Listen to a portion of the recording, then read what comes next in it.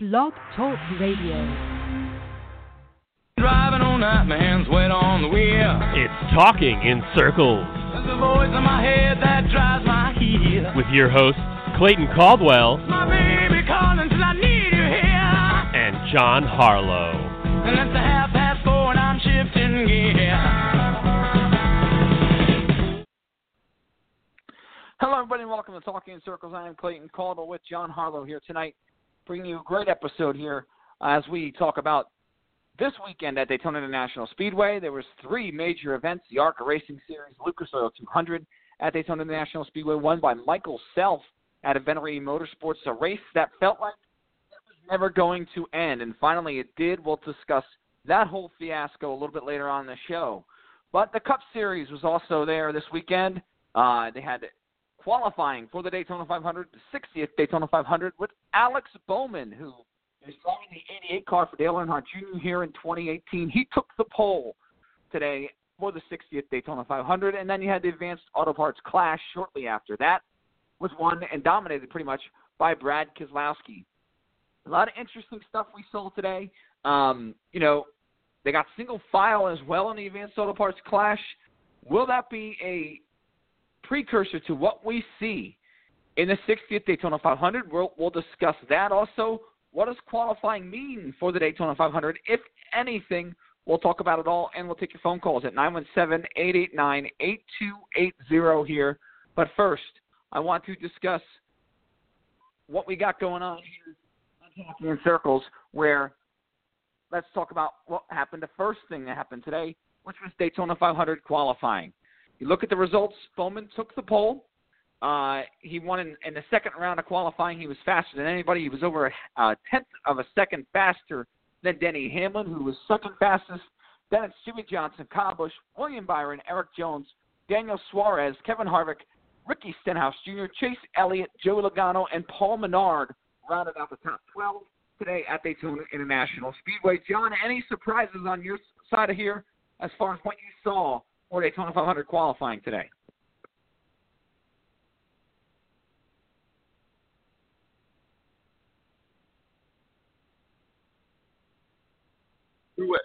I was surprised Truex was so far back, qualifying 26th. I was surprised Larson and McMurray were 22nd and 23rd. Brad Keselowski, 19th. Kurt Busch in the 17th spot. I mean, those are some hot shoes you expect to be up toward the front. And they're mid-pack. They're going to start mid-pack in their duel on Thursday night. But, I mean, as Daytona runs, anything can happen. I mean, you saw in the Clash, which we'll talk about later, you could start rear-end Charlie and win the race. Yeah, and that's exactly what happened, obviously, with the Clash. But, I think we look too much into qualifying, especially this year. These cars, with the no ride height rule, they've really changed the handling of these race cars. A lot of drivers have been saying that, the handling has really changed. It's a completely different setup than what we've had seen here in the past. You can even tell by the ride height rule. But I'll tell you two teams I was really kind of surprised to see the lack of speed here at Daytona, just because everywhere we went to, including Daytona last year, we saw speed from them. That's Chip Ganassi Racing, and then you had Martin Truex Jr. as well there as well. So, I think when you look at that, those two are teams that I look at and I say, hey, you know what? They really struggled today. Truex in 26th. I mean, he was the slowest Toyota TRD team by far today. Cole Pearn and that Furniture Racing team, Cole Pearn looked like he was scratching his head all weekend. Truex kept saying we don't have any speed all weekend. A little bit scary there as well. Kyle Larson, he wasn't very fast. He was okay what we saw in the Advanced Auto Parts Clash, but he had some handling problems in that race too, so we'll touch on that a little bit later as well. But Jim McMurray, 23rd, 22nd for Kyle Larson. I'm just surprised because the last 2 years we've really seen those two teams really have a stranglehold as far as speed is concerned on the entire sport. And it's not that they just came out and were mediocre. They came out and really were in the back half of the field. And that's a little alarming if you're both of those race teams. Yeah, you think about it. Truex, 191, 191.481 was his qualifying time. And you look at the pole of Alex Bowman at 195, 644. That's 4 mile an hour slower than Bowman was with his pole speed. And I don't remember a race last year where Truex wasn't even, Truex was in the equation every week last year. In qualifying today, Truex wasn't even thought of because, he's so far back. Same with the Ganassi team. I don't know what it was today. I think the ride high rule is messing with some people. I think there's some handling issues that people weren't expecting. Daytona's been about 10 years now since the repave. So instead of just going out there, put your foot on the floor like you do at Talladega, it's starting to show up, and its handling is taking part. Yeah, it is. And something I like to see. I like to see a little bit of a change where, you kind of see different names up in the scoring pylon. But, qualifying a little bit more lackluster today because nobody's going home. There's only two drivers that really failed to make time. One of the interesting parts was Greg Gaulding. The 23 car at BK Racing did not get through inspection today, did not make a qualifying lap. So that's a little alarming for them, for sure. But, you have to wonder what their strategy is here. They have a charter. They didn't make a qualifying lap today. They could essentially go into Thursday's race and really start and park if they have to, if they feel like that's necessary to do. Hey, it's that strategy for them. They don't have a sponsor on that car. They've been in a lot of legal trouble, but with the charter, they're guaranteed in the field, so they really don't have to race anything. This is the first time NASCAR's in this situation, and it's kind of a black eye here for Speed Weeks, but it's a major black eye. It's something that when you see it, you immediately notice it. So Greg Gaulding didn't make a lap today. David Reagan didn't make a lap today, but Reagan had his brakes lock up on him in the 38 car. But the 23 didn't even make an attempt. They had their car, a cover on their car about 10 minutes before qualifying even started because they failed to go through inspection for the first time. So a little alarming there on that 23 BK Racing Toyota and what their plans are going to be here as Speed Weeks continue. Well, we've been saying for weeks that the BK Racing organization is just a mess waiting to be figured out by the court system. Ron Devine owes the bank more than $8 million. The bank thinks the charters are part of the collateral that he put up on it. And if he doesn't race, the charter's useless. So I don't know what the bank's going to say you must get the car out there, because if he doesn't run it, that charter's gone. You have to make an attempt or you lose your charter. And they have to make an attempt. They didn't even announce Greg Gaulding in the car until Wednesday, Thursday this week. I remember when the preliminary entry list came out with all 40 names, it had the 20 teams for whoever was. So, there's a 99% chance it's going to be a start and park. Just so they can say they ran it. They got the charter still legit because they go back to court later in the week. I think they're scheduled to go back the day of the duels. So it could end up being that Ron Devine isn't part of BK Racing. Somebody else might be running it as a caretaker on behalf of the bank. So we'll see what happens with that. I think it's a mess that still needs to be sorted out, and it's going to take a long way to do it. Yeah, I'll tell you this. You have Alex Bowman, who's on the pole for the 500, and we talked about Denny Hamlin. We talk about the new rules for Daytona this year, the single engine rule. First of all, cool to see Bowman on the pole.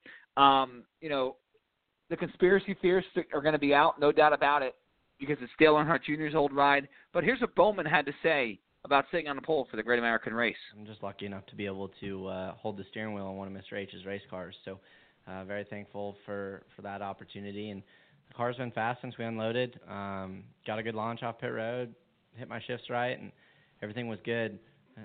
Greg came over the radio in a really depressing voice and was like, "You ran a 46 flat. What are your temps?"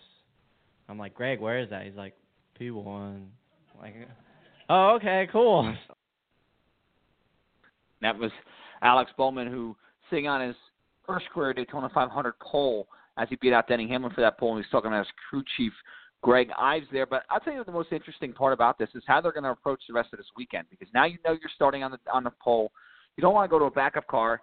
It makes, the pole sitter and the outside pole sitter always are kind of on a little bit of scratching your head a little bit as far as the duels are concerned. But with the new ride height rules and with how unstable these cars looked in the Advanced Auto Parts Clash today, what are your thoughts on Alex Bowman? You also have the single engine rule where these teams, these teams you look at and you say, hey, where in the world, what are we going to do here? What are we going to do about qualifying? What are we going to do about the duels? How are we going to handle these races? I think it's going to be very interesting to see what they do.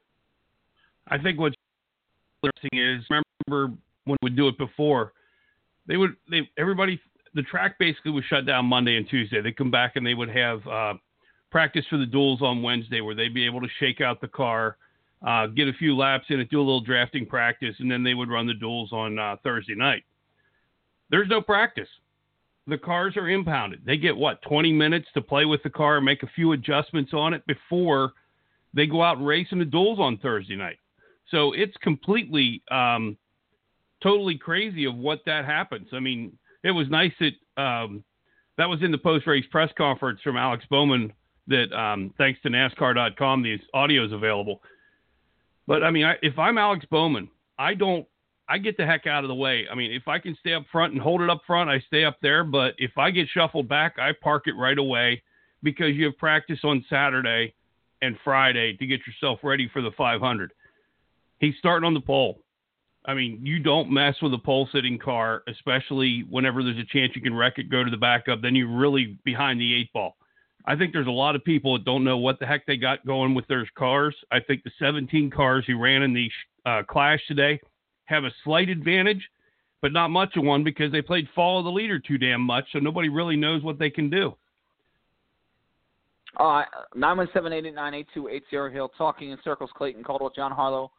Talking about Speed Weeks this weekend at Daytona International Speedway. We can talk about anything you want. Pole qualifying at Daytona. We're going to break down the Advanced Auto Parts Clash here in a little bit, but I think it's interesting for Bowman and Denny Hamlin. You're in a spot where how much do you want to worry about handling? Even in practice, we saw some teams go out there and make single car runs, and a couple of teams went out in practice, and we heard some drivers say that's what you need to do here because now we have limited practice times where we really want to get these cars handling well. It seems like this is a completely different racetrack, a completely different rule package now than what these drivers are used to. So they're going to want to get as much track time as possible. That is where I think this has changed the game a little bit. I was here early in the week saying you might see teams pull it in the 150-mile qualifying races, and you still may see teams do that if they feel like their cars are handling really well. But handling has become such a major issue, and who knows what's going to happen because it's a night race. I think these teams, if you ask them right now if they wanted the Advanced Auto Parts Clash in the daytime, the Can-Am duels in the daytime rather than the nighttime, they would say, absolutely, we want them in the daytime to figure out how our cars are going to handle the Daytona 500. At night, the temperature changes, the track gets a little bit more grip because it's cooler out. So, yeah, it might, sure, having track time will help us, but it's not exactly what we're going to have at Daytona for the 500. So it's going to be very interesting to see how these teams play this out here. And, again, I think Bowman and Hamlin are in an ideal spot. You're not seeing any team where maybe it would be another situation where if a team is locked in based on their time, you might see a team say, we don't want to tear up a race car, so we're going to pull it in. I think Greg Golding you might see starting park this week. So it's going to be interesting to see how these teams play it out. 917-889-8280, as I talked about, Daytona 500 qualifying we got done discussing. Now we're talking about the Advanced Auto Parts Clash at Daytona, John, today was run. It was a 75-lap event, 25 laps, and a caution came out with 50 to go. One accident, two accidents actually, one during the event, and then one with 1 lap to go. That included Jimmy Johnson, Chase Elliott, Martin Truex Jr. was involved, Casey Kane, Kurt Busch got a piece of it as well. That was on the final lap. But one accident that really happened was Jamie McMurray on lap 43. He crashed at the outside wall. I talked about the instability of these race cars, and I think there's a lot of, especially with the new Camaro teams, there's a lot of teams right now scratching their heads as far as how far they can push draft. We saw Jimmy Johnson get push draft by Kyle Larson at the end of that race, and it caused a major, major fiasco, a huge wreck at the end. That 48 car went spinning, and it really didn't look like that big of a push draft. Yeah, he hit him pretty good, but it's on the straightaway. You would think that would just give the 48 more speed, but with a pointier nose on those Chevrolets, I think that made that 48, which was on the edge of out of control to begin with, out of control, took him and spun him out. Are these Chevrolet teams going to have to really be careful with how they bump draft each other for the Can-Am duels on Thursday and the Daytona 500 next Sunday? I think so. I mean, you saw it. Johnson's always been one who loves a loose race car. And for some reason, it just didn't work for him. He was struggling with the loose race car all day. He wound up kept keeping himself up toward the front because, I mean, almost the whole second half of the race, and Harvick talked about it in the post-race saying nobody expected everybody to run 40 laps nose to tail, but the Penske cars were going to stay 1, 2, 3. They weren't getting out of line with anybody. And the minute you tried to make something happen, which Harvick kept trying to do from 8th, 9th, 10th place, you wound up losing the draft and getting back to the 14th, 15th spot. I mean, Harvick wound up, him and both Harvick and Ryan Newman lost the draft trying to make passes. And I'm telling you, folks, that's not the kind of racing you want to see. You want to be able to see a car pull out, make a pass, use the horsepower they have instead of pulling out and having nobody there to push them, and they just go backwards. I mean, to me, that's not racing. To me, it's a joke whenever you have to have somebody push you to go somewhere. Yeah, it's interesting. I'll tell you what, Keselowski made some very interesting comments in Victory Lane. He led 43 laps, and, you know, as much as we say there wasn't passing, and they ran single file for, 35 laps of the 75 laps we witnessed in the Advanced Auto Parts Clash. Keselowski started dead last. But those Fords, before we get on a rant about how the racing was, but those Fords are fast. They're in the older style body. Jeff Gordon pointed to this. They're in the older style body where they were built on having a big spoiler. This gives them less drag. They're faster in the draft. They're faster here at Daytona and Talladega. Now, I think where it's going to hurt this old body's going to hurt Ford is when we get to Atlanta and we get into Las Vegas, where aerodynamics play even a bigger role, and downforce plays even a bigger role. But right now in these super speedway, these Fords are fast. And I've said this before. I wrote an article about this last year. Brad Keselowski is the best plate racer in NASCAR today. Dale Earnhardt Jr. is now retired. He was the only one to me that was even in the same conversation as Brad Keselowski. But I think Keselowski is the best plate racer in NASCAR today. Worked his way up from 17th to 1st. He did it within 30 laps. He was amazing to watch how he came through the field. That guy can really, really drive a race car. Whatever you want to say about Brad Keselowski, that man is a race car driver. He is fantastic. But, you know, he made some very interesting comments in Victory Lane.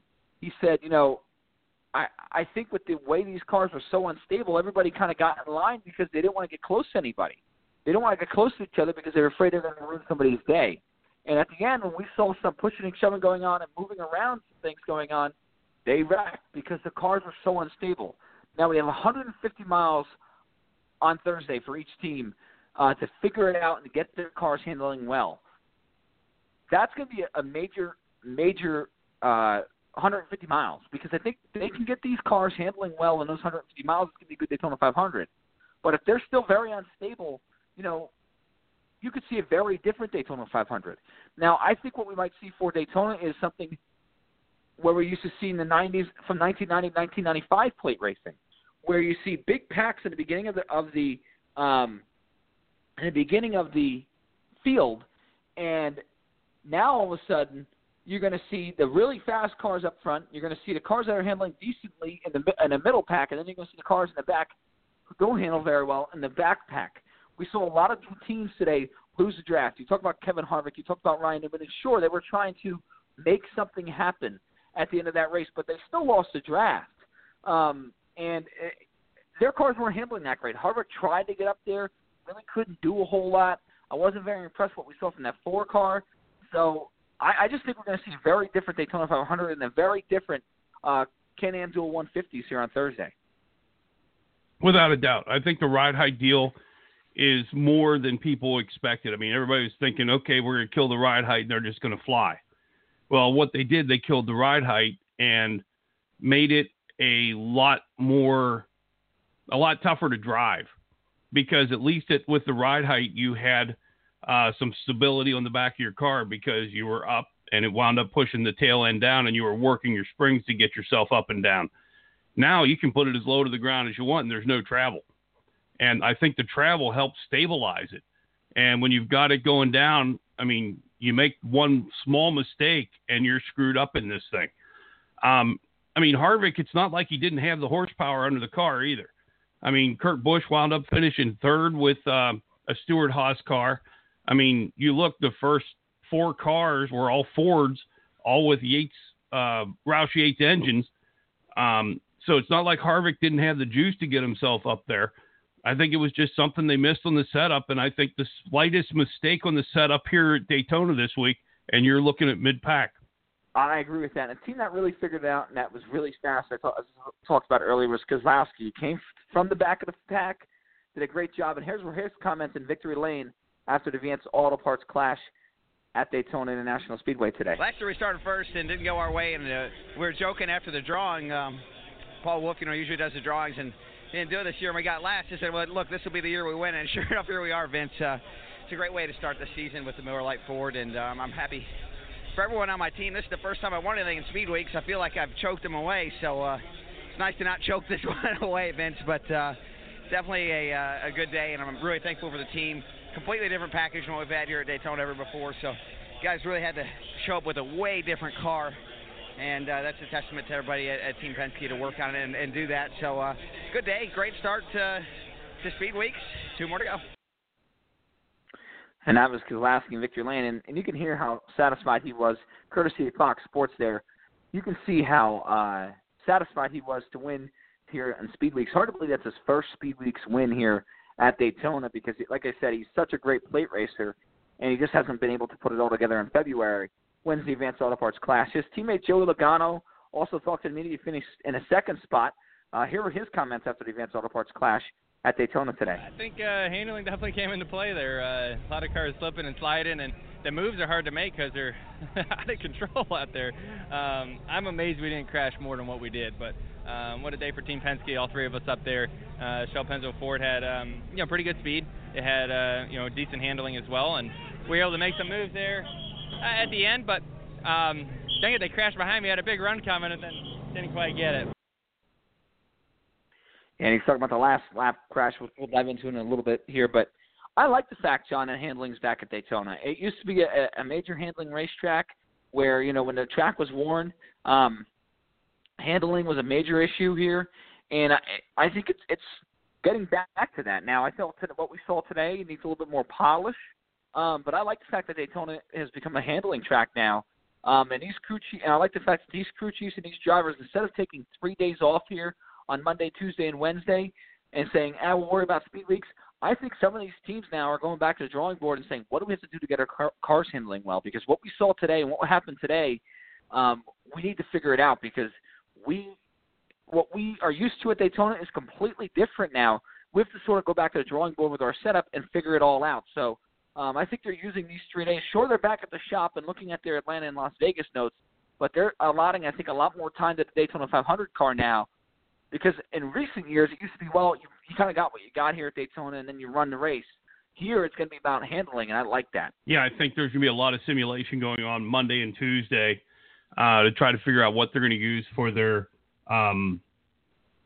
setups for Thursday with the duels and be ready for Friday and Saturday when they actually have practice again. One of the things when you said about Keselowski, I think being the best plate racer out there right now, there is really not much argument to it. I mean, he's right there. Logano's right there. Harvick ends up being up there. Ryan Blaney showed he's a pretty good little plate racer today. He made one move late in the race, the last lap, to try to get himself up toward the front and started drifting back, and everybody piled up behind him, so he was able to get back in behind Kurt Busch and finish 4th. But as you look at the way Keselowski does it, I think one of the things he's best at, he is really great at leading the race. He gets himself up there, but once he gets up there in the lead, he's the guy who's perfect when it comes to managing the draft. He will shift lanes back and forth. When he feels the run coming, he will go down to the lane that's got the biggest run, or he'll go up to the top groove where he can stop a run coming. I think he's phenomenal at leading whenever you see him at Daytona. Absolutely. And let me tell you right now, he's my favorite to win the Daytona 500. I know I believe last week or 2 weeks ago when we made our predictions for the Daytona 500, I was going with Kyle Larson. And I tell you, one day, I know it's one day at Daytona, and it's like, you're making a big deal out of one day, but I was not impressed with those Chip Ganassi cars today. McMurray's a good plate racer, too. He didn't look like his car was handling very good. The 42 was all over the place today. And that last crash was evidence of that. Just pushing a 48 there on that last lap. Chase Elliott, we saw some good things from him and Hendrick Motorsports, but are you concerned at all about these Camaros, John? With the push drafting, with how they're drafting, they've shown some raw speed. We see Bowman on the pole. We saw a lot of Chevrolets up front today in qualifying. They have the raw speed, but what about drafting here? Are they going to have to change their setups a little bit to kind of stabilize these Chevrolets because they looked out of control today? I actually think Chevy will be fine. I don't think they'll be great at Daytona because it's a whole new car, first time out in the track on a super speedway. I think they showed today they're not that great in the draft. And, Larson, he was pushing Johnson on the straightaway and couldn't keep his car straight. And that shows you how wild that car is right now. They've got some work to do. I think by the time we go to Talladega for the next plate track, I think Chevys will be in line. But the one thing I think Chevy built that car for, I think they built it for the intermediate tracks because that's the bread and butter of this series. If you can run on the 1.5 miles, if you can run on the 2 miles, you're going to do phenomenal. And I think that's what Chevy built that car for. They look at it, these 4 restrictor plate races, they're opportunities to get you into the playoffs, except for the fall Talladega race where it's an opportunity to win the playoffs. But really it's just 4 out of 36 races. Yeah, and I'll tell you another interesting thing about this Advanced Auto Parts Clash was it was the first time we saw the 5-man pit crew. And it was strange. I think you saw a lot of teams come down, and we saw a lot of 2-tire changes today and just gas, and we didn't see the standard 4-tire pit stop that we normally see everywhere else in NASCAR. But what did you think about it? Obviously it's only a small sample size here. Pit stops where you could tell the speed was way down, even for a 2-tire, 4-tire stops. I think we're 5 seconds behind than what they normally are. What did you think about it, about this 5-man pit crew? Do you like the idea now that you've seen it in action? As I said, whenever they announce it, it's going to be a mess when you put all 40 of them out there. You look, the fastest pit stop last year in the 500 was Chase Elliott. They did an 11.8 during the Daytona 500 for a 4-tire stop. The fastest pit stop today in the Advanced Auto Parts Clash was Jimmy Johnson, and they ran a 16.8. So you're, like you said, 5 seconds difference. 5 seconds on the track is a hell of a lot of distance. And I don't see, and you only had 17 cars there. So you had plenty of room to where you could get your tire carrier carrying 2 tires out there, making sure everything gets done the way it's supposed to. I just see a mess coming. I see tires flying all over the place. I see tires being dropped. I see loose wheels I'm not saying loose wheels, but the tires will escape, and there's going to be penalties out the yin-yang, and NASCAR about mid-season is going to go, whoa, we might have made a big mistake on this one.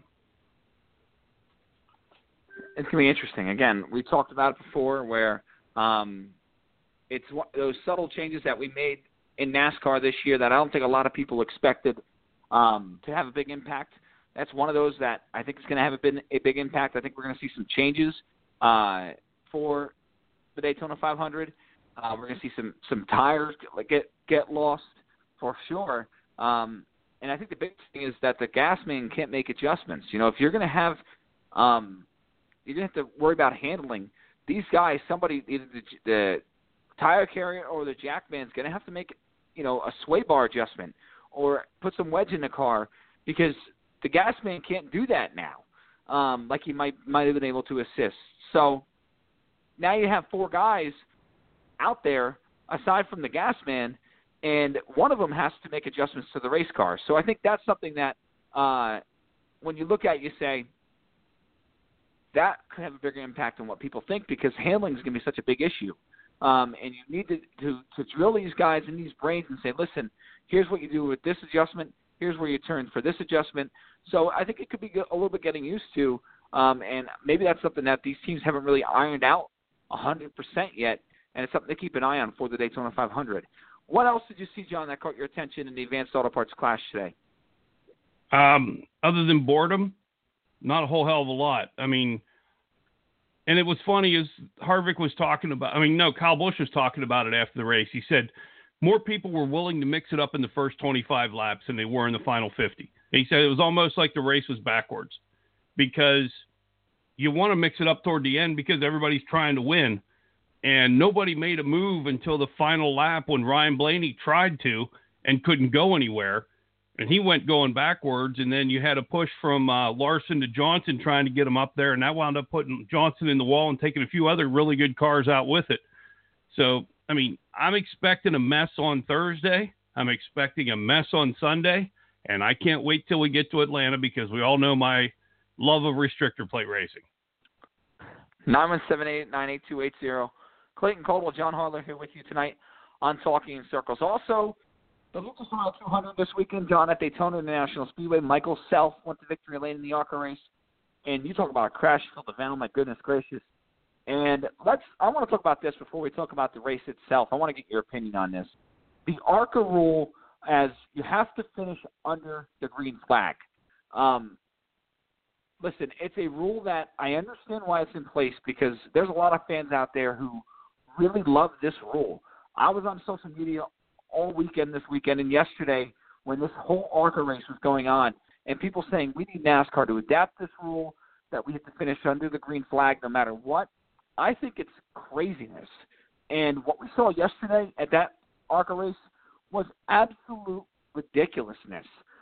It turned into, and no disrespect to Michael Self, but he basically admitted in victory lane, listen, we got lucky. We went through all the crashes, and everybody else was kind of crashed out doing one. It took about an hour to complete one final lap in that race because of all the wrecks and how long it took to clean up the wrecks and the red flags. Wasn't really worth it. Michael Self won by like a second and a half in one lap. There was nobody left that had any speed left, because either their cars were damaged or they just kind of were so slow they weren't anywhere near the wrecks, and they salvaged a decent day out of it. I just think that rule is ridiculous. People want want NASCAR to adapt it, which I think is absolutely insanity, in my opinion, because eventually these races have to come to an end, whether these people like it or not. And, I just think 15 attempts to finish a race is stupid. And last night what we saw was ridiculousness.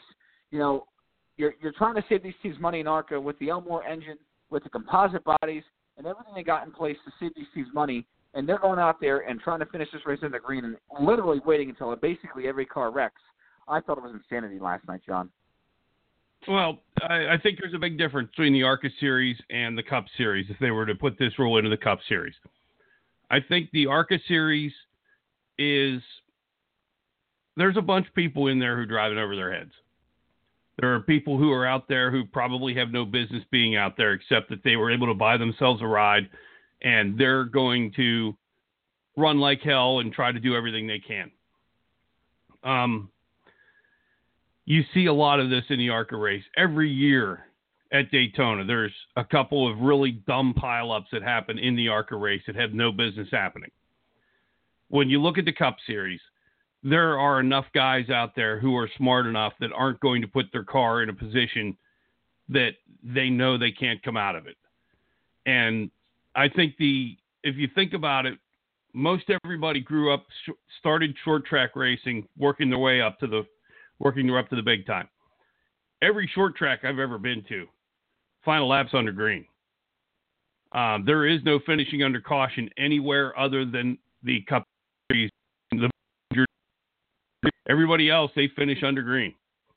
And I'm a firm believer. I paid money to see a race. I want to see somebody race to the victory, not follow the pace car. And If it takes one attempt, if it takes 5 attempts, to me it's worth it because I've paid that much money to go see these races. Or I'm paying I'm paying a cable bill to be able to get it on TV because half the damn races aren't on regular TV anymore. So you have to pay a big cable bill to be able to get half of these races. If I'm paying that, I want to see somebody win under green. I want to see them going full speed across the finish line. If they take out half the field, I'm sorry. I want to see somebody race to victory, not follow the pace car. And I know this is one of the ones that I disagree on hugely. Go ahead, Clay. What they did last night, though, did we really have to wait an hour to see what we saw last night in that ARCA race? I'm sorry. To me, there has to be an end. I like what NASCAR does, where if the leader takes a white, the next flag ends it. You know, if you got a lead in the ARCA Series, their next race is Nashville, or even in a dirt track race, you're telling me if somebody in a 50-lap features led 49 laps and he's coming off of turn 4 and somebody wrecks behind him, they're going to restart that race? I have a big problem with that. I know who won the race. I know just because I want to see him at speed go across the start-finish line, I think it's stupid. If you take the white flag, to me, it's over. Now, here's my whole take to this, and a lot of people are going to disagree with this, and I think you probably will. Let them race back to the caution flag. I mean, we've had so many good finishes in past history when NASCAR used to race back to the caution flag. Think of the 1998 Daytona 500. When Robert Presley got spun out in the back straightaway, the anticipation of watching Dale Earnhardt, who was on the back straightaway, coming to get to the white and the caution flag, knowing that was going to be the end of the race, and we're sitting there going, "Is he going to win it? Is he going to win it? Is he going to win it?" It was incredible. You had Bobby Labonte and Jeremy Mayfield fighting for position, trying to figure out where they were going to finish. It was incredible. That race today would have ended under caution, and that stinks because a lot of fans would have sat there and said, or we had a green-white checkered where, who knows, maybe Earnhardt gets taken out after running a brilliant race for 499 miles or 495 miles, runs a brilliant race, and some idiot on a restart has a bad restart and takes out half the field, and somebody's having a great run, their race is destroyed because of that, because we have to make sure these cars finish under speed.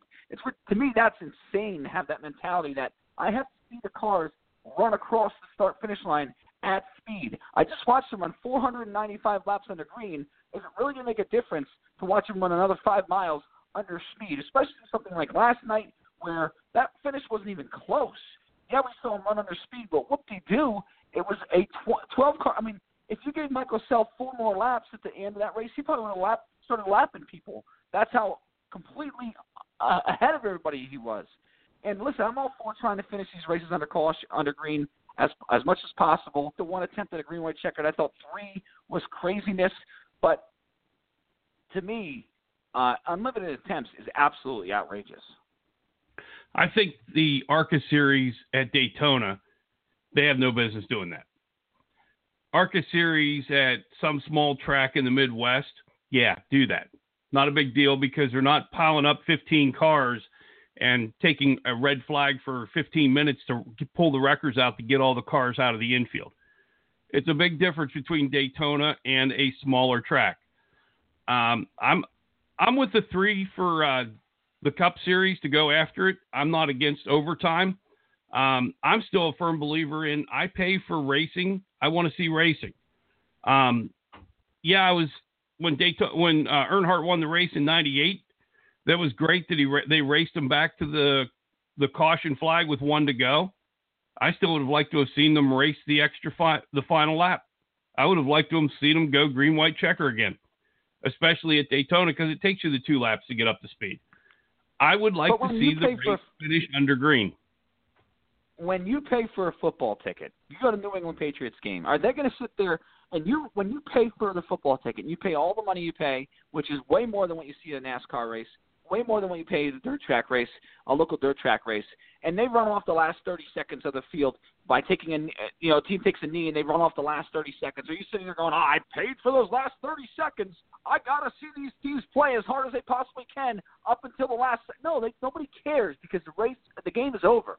That's basically what you see with these races where if a guy's got a huge lead, are we really going to sit there and cry because we didn't see the cars run at speed, I just think, to me, again, and I grew up in a different era where we ran back to the caution flag, and maybe that's where I looked at it and said, well, that's why I don't have a bitter taste in my mouth with this, because we ran back to the caution flag. And I think that is something that will never happen again. I'm living in La La Land when I say I would love to see these teams in NASCAR adapt racing back to the stripe again. But there was so much excitement in that. Think of the 1976 Daytona 500. That race, when Richard Petty and David Pearson crashed, that would have been under caution. They would have ended that race under caution with Pearson and Petty sitting in the grass. 1979, they would have ended that race under caution, sitting in the grass because of the accident between Donnie Allison and Cale Yarborough if we never raced back to the yellow flag. Just think of how history would have changed, how those great, iconic Daytona 500s would have changed if we never raced back to the caution flag. That, to me, is where we're depriving our fans. It doesn't matter that we have to see these races finish under the green flag conditions. And unlimited attempts, again, how many accidents can we see? If a driver leads 495 laps at a short track, and he's coming off of turn 4 and sees the checkered flag in the air, and a wreck happens a half a lap behind him, and he's got to restart that race, to me, that's wrong. When does integrity? When do we sit there and say, you know what, we need to have some integrity here? To me, that is what we need to look at, and that is what I have a big problem with. 917-889-8280. Lee from Virginia calling here tonight. Lee, what do you got on your mind tonight? I think there's a lot that I got on my mind tonight, guys. I bet. John, I know you're disdain for super speedway racing, and you're right. But, I heard a lot of people today on Sirius XM's post-race show. Brad Gilly was talking about it, and he was like, hey, we need to be able to where these guys can race at the end. Well, I'm not blaming the package. I think the package was good. These guys raced early on in that race. I think two things happened. One, the teammates got together.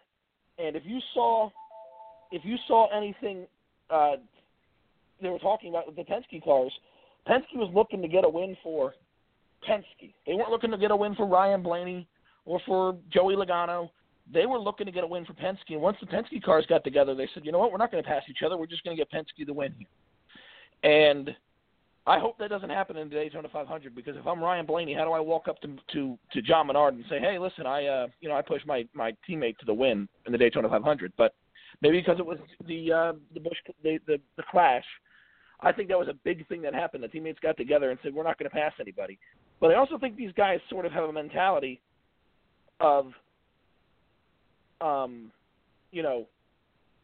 we can make these runs here with a lap or 2 laps to go. As much as I say this all the time, other than maybe Jimmy Johnson and a couple of these other older guys, most of these drivers came up in the tandem racing, super speedway racing, and they think that they can make these runs with 1 lap to go, and you can't. It takes you 4, 5, 6 laps to build this up and go forward. And to me, I was very disappointed in the way they approached the end of this race. The only guy who got out of the line and tried to make it work is somebody who I always hate on and despise, but I give him credit for, and that was Austin Dillon. Because Austin got out of line and was like, we're going to try and win this thing. We're going to try and win this thing. His teammate was basically useless in Ryan Newman, but, he tried, and nobody else wanted to get out of line. I was very disappointed in seeing that, but I think a lot of it had to do with, A, these guys were waiting to make their moves and said, oh, you know what, we're just going to sit here and try and make them with 1 to go. And B, the teammates were together. And they said, you know what, we're not going to pass each other. We're just going to sit here and hold up the line. And I hope that doesn't happen on Sunday, because if it does, we could be in for a very boring show like we saw for, a good portion of that race where they ran single file. Yeah, you're right, Lee. Jeremy Bullins even admitted it on the post-race show with Claire B this evening on Sirius XM NASCAR Radio. He said, we were looking to get a win for Team Penske. And whenever they knew that somebody from Team Penske was going to win that race is when Ryan Blaney pulled out of line. So he knew that it was either going to be Brad or Joey. He pulled out of line trying to make a move to make it him, and he went backwards like a dump truck, and it guaranteed Penske the win. But at least, one of the things he did, he tried it. It was late. It was once they knew that the team was going to win, but he did get out of line and try it. I think that's one of the things that we're going to look at as a problem coming forward. You look going forward, the Gibbs cars are going to get together. The Stewart-Haas cars are going to get together. The Penske cars are going to get together. That's one of the things where you have with the 4 cars you can have together as a team. And I look at Paul Menard as a 4th Penske car. I mean, you've got these 4-car teams that are going to go boom, boom, boom, and we're going to stick together. We're going to try to do it as a group. And who's going to be the main man and whoever's in front at the time? It just makes it a mess to where you're looking organization instead of your individual team first. This is one. And then backup driver. This is supposed to be independent 4 teams that happen to be under the same roof where you're driving for your sponsor, your team, not for the organization as a whole. And today they drove for the organization as a whole. You're right, I hope, and John, that's that where was because it was an exhibition race and not because it's the Daytona 500 where, in the Daytona 500, if I'm Ryan Blaney, he's got to understand that opportunity to win that race doesn't come up very much. So you better go for it. Absolutely. Yeah, and I'm hoping when we see on Sunday is with all 40 cars out there in a pack, and obviously there's about 30 to 25 that can win probably this weekend at Daytona. When there's more cars in that pack, that it'll be harder to find teammates. And at the end of the race, when it comes push to shove, you're going to go with the fast cars. We've seen that in the past, but teammates were essential today, no doubt about it. And I think if you had one, you were good. Listen, that 3 car is much. You were talking about Austin Dillon, Lee. I agree with you. I think Austin Dillon really ran a good race. I thought he was very fast. That 3 car even showed speed in qualifying. And his teammates weren't very good, but he was fast, and I thought he was very good, and he made some decent moves there at the end of that race. So, but he didn't have a teammate at the end, and that hurt him. And I think that is going to be essential. That was essential today, but I hope at the end, when push comes to shove, and when certain cars are handling better than others, these teams and these drivers are going to go, we have to win the Daytona 500, and we have to, utilize who's there. And if our teammates are struggling with their handling and our teammates aren't there, oh well. But I like what you talked about before, Lee, and I want to dive into that a little bit, where these drivers and teams can't wait to the last lap. If you're in 8th or 9th spot, especially in today's race, you have to try out and get out of line. Now, Harvick lost the draft. He was about 13th trying to get out and do something. I don't understand why these drivers who are in 7th and 8th stay in the top lane the entire time and not try and make something work. When you see Kevin Harvick going low, who's got Roush Yates horsepower in that 4 car, what are you doing just sitting there with 4 to go and you're in 8th spot? You're not going to go anywhere. Nothing ever good happens there. They got to change the mentality here and say, you know what? Yeah, it's the bottom lane. I thought the bottom lane was fine today. Yeah, it's the bottom lane. Yeah, it's not where we want to be, but the only way we can win this race is to move down and make it happen earlier. And I think it's a learning curve as speed weeks will go on, and hopefully we'll see these teams and these drivers making their moves a little bit earlier as the race goes on. What else did you see today, Lee, that you liked or you didn't like? Well, I was a little bit alarmed by just the whole day from the 78 car. I know that I don't put much stock in the single car runs, but I know for a fact that Cole Pern was walking around there shaking his head, looked like he looked a little lost at times, just wasn't too thrilled with how the day went. And I'm talking about even the Daytona 500 qualifying where they were really slow, and I think he's a little bit concerned about what's going on. You got to wonder if maybe the hose is being stepped on by the Gibbs cars because they didn't like getting beat by their satellite team last year. If not having the 77 is affecting them that much, or just this new package here in Daytona throw them a little bit of a curveball. I mean, there's guys, they're using the driver adjustable track bar here now at Daytona and Talladega, and I think the drivers who know how to utilize that more will probably be using it a lot better. Maybe Truex doesn't really know how to utilize that well. I don't know, because he kicked everybody's tail in the last couple of years on the intermediate tracks, but for some reason they seemed really off today, and they didn't seem like they were too happy with where they were. They're going to go back to the drawing board. I thought what you said, Clayton, with these teams, they have 3 days now, almost 4 days, to kind of break it down and decipher, and they're not going to be able to figure out what's going on Thursday. I think Thursday they're going to be running for those stage points, and that's about it, because the conditions aren't going to be anywhere near what they're going to be on race day on Sunday. And I think these guys are just going to be going for stage points and looking to see, okay, well, let's see if we can get this car to draft. And the Chevrolets, I think Jeff Gordon made a good point with the pointy nose.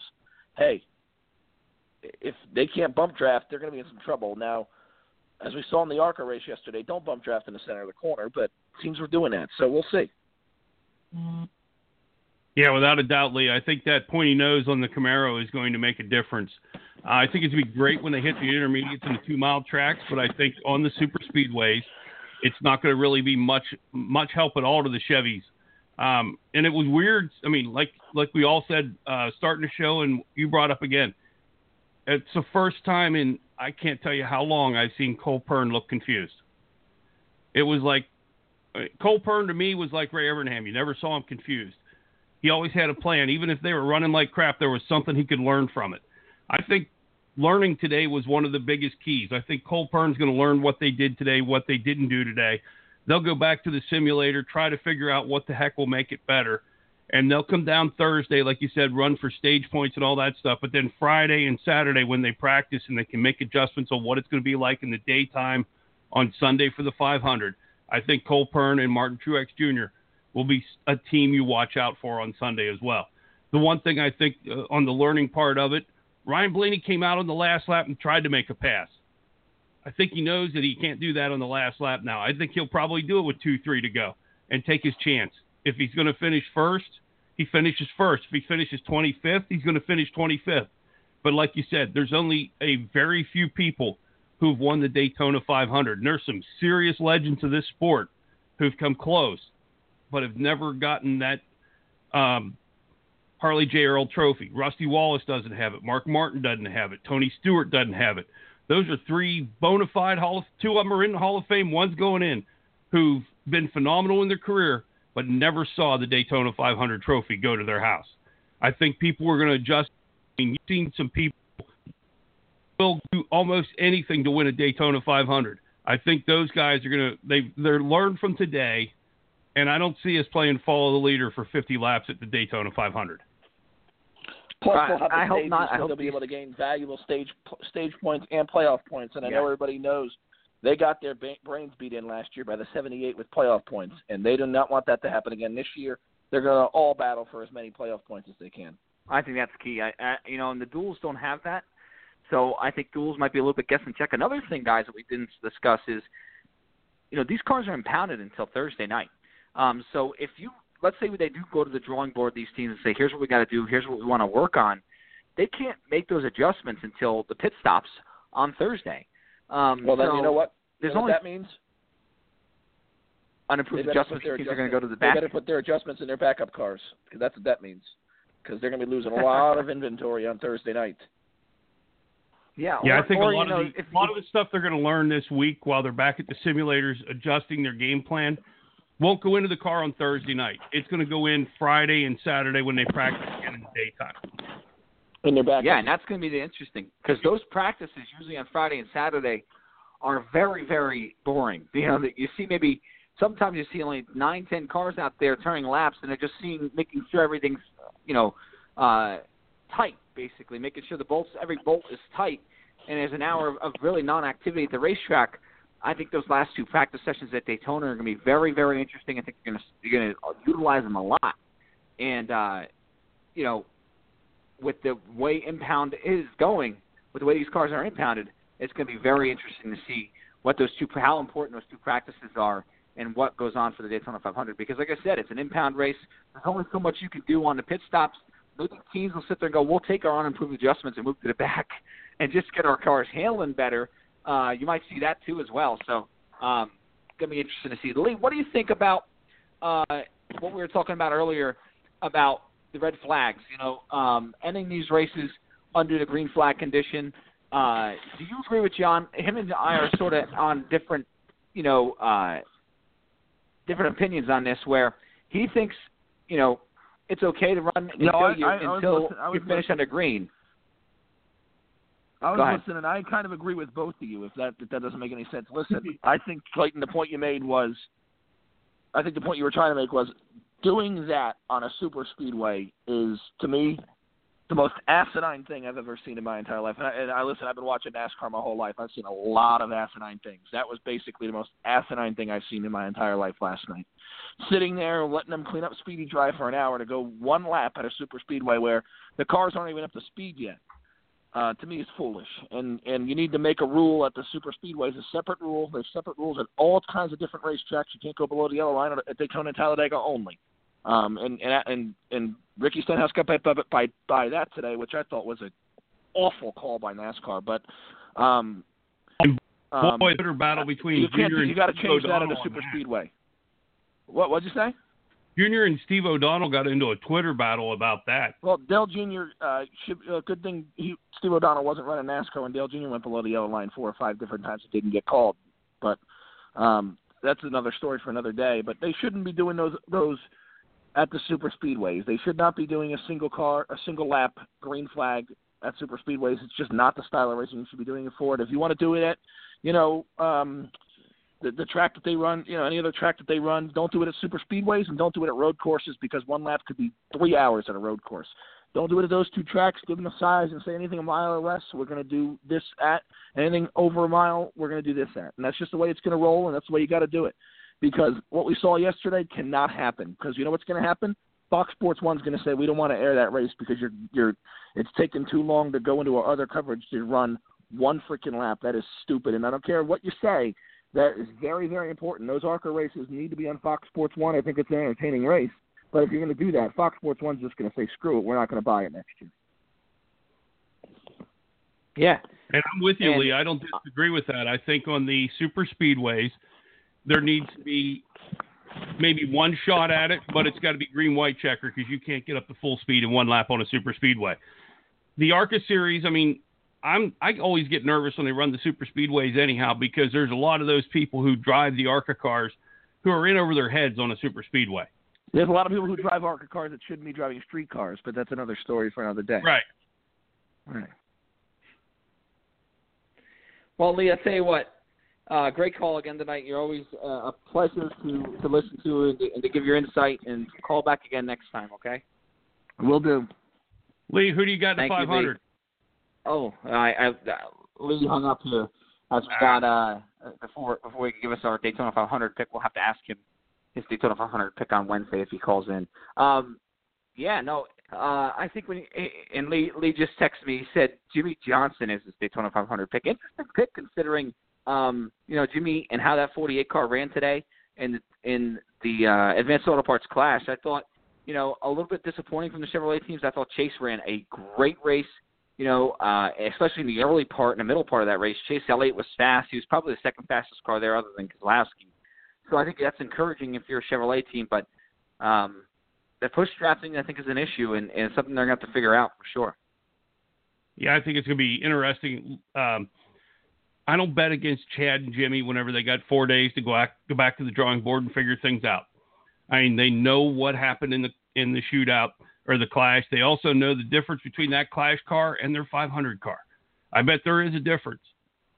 And they'll know the technology that goes into it. They'll do some simulation. They'll be able to make adjustments on Friday and Saturday. And I think Friday and Saturday's practices are going to be the most interesting Friday and Saturday practice we've had in Daytona in 25 years. Heck yeah. And I remember, it's funny, because there was no need to go before the Xfinity race. And, one car, and they were interviewing only a few drivers because that was all that were out there. I think this Friday and Saturday, these practice sessions will be wild. And weather teams, how they go about that with the new one-engine rule, which is kind of taking a back seat now all of a sudden because the handling issues are so crazy. With the new one-engine rule, I think that's going to be, how our team's going to keep the miles off their engines. It's going to be pretty cool to see how that happens here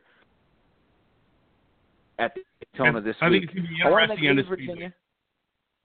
Absolutely. And we'll definitely talk more about that on Wednesday. We'll talk about, hopefully there'll be a solution to the problem at BK Racing. Xfinity and Truck Series entry lists hopefully will be out for Daytona, as well as we get prepared for the second half of NASCAR Speed Weeks at Daytona International Speedway. We'll see you Wednesday night on Talking Circles. Good night, everybody.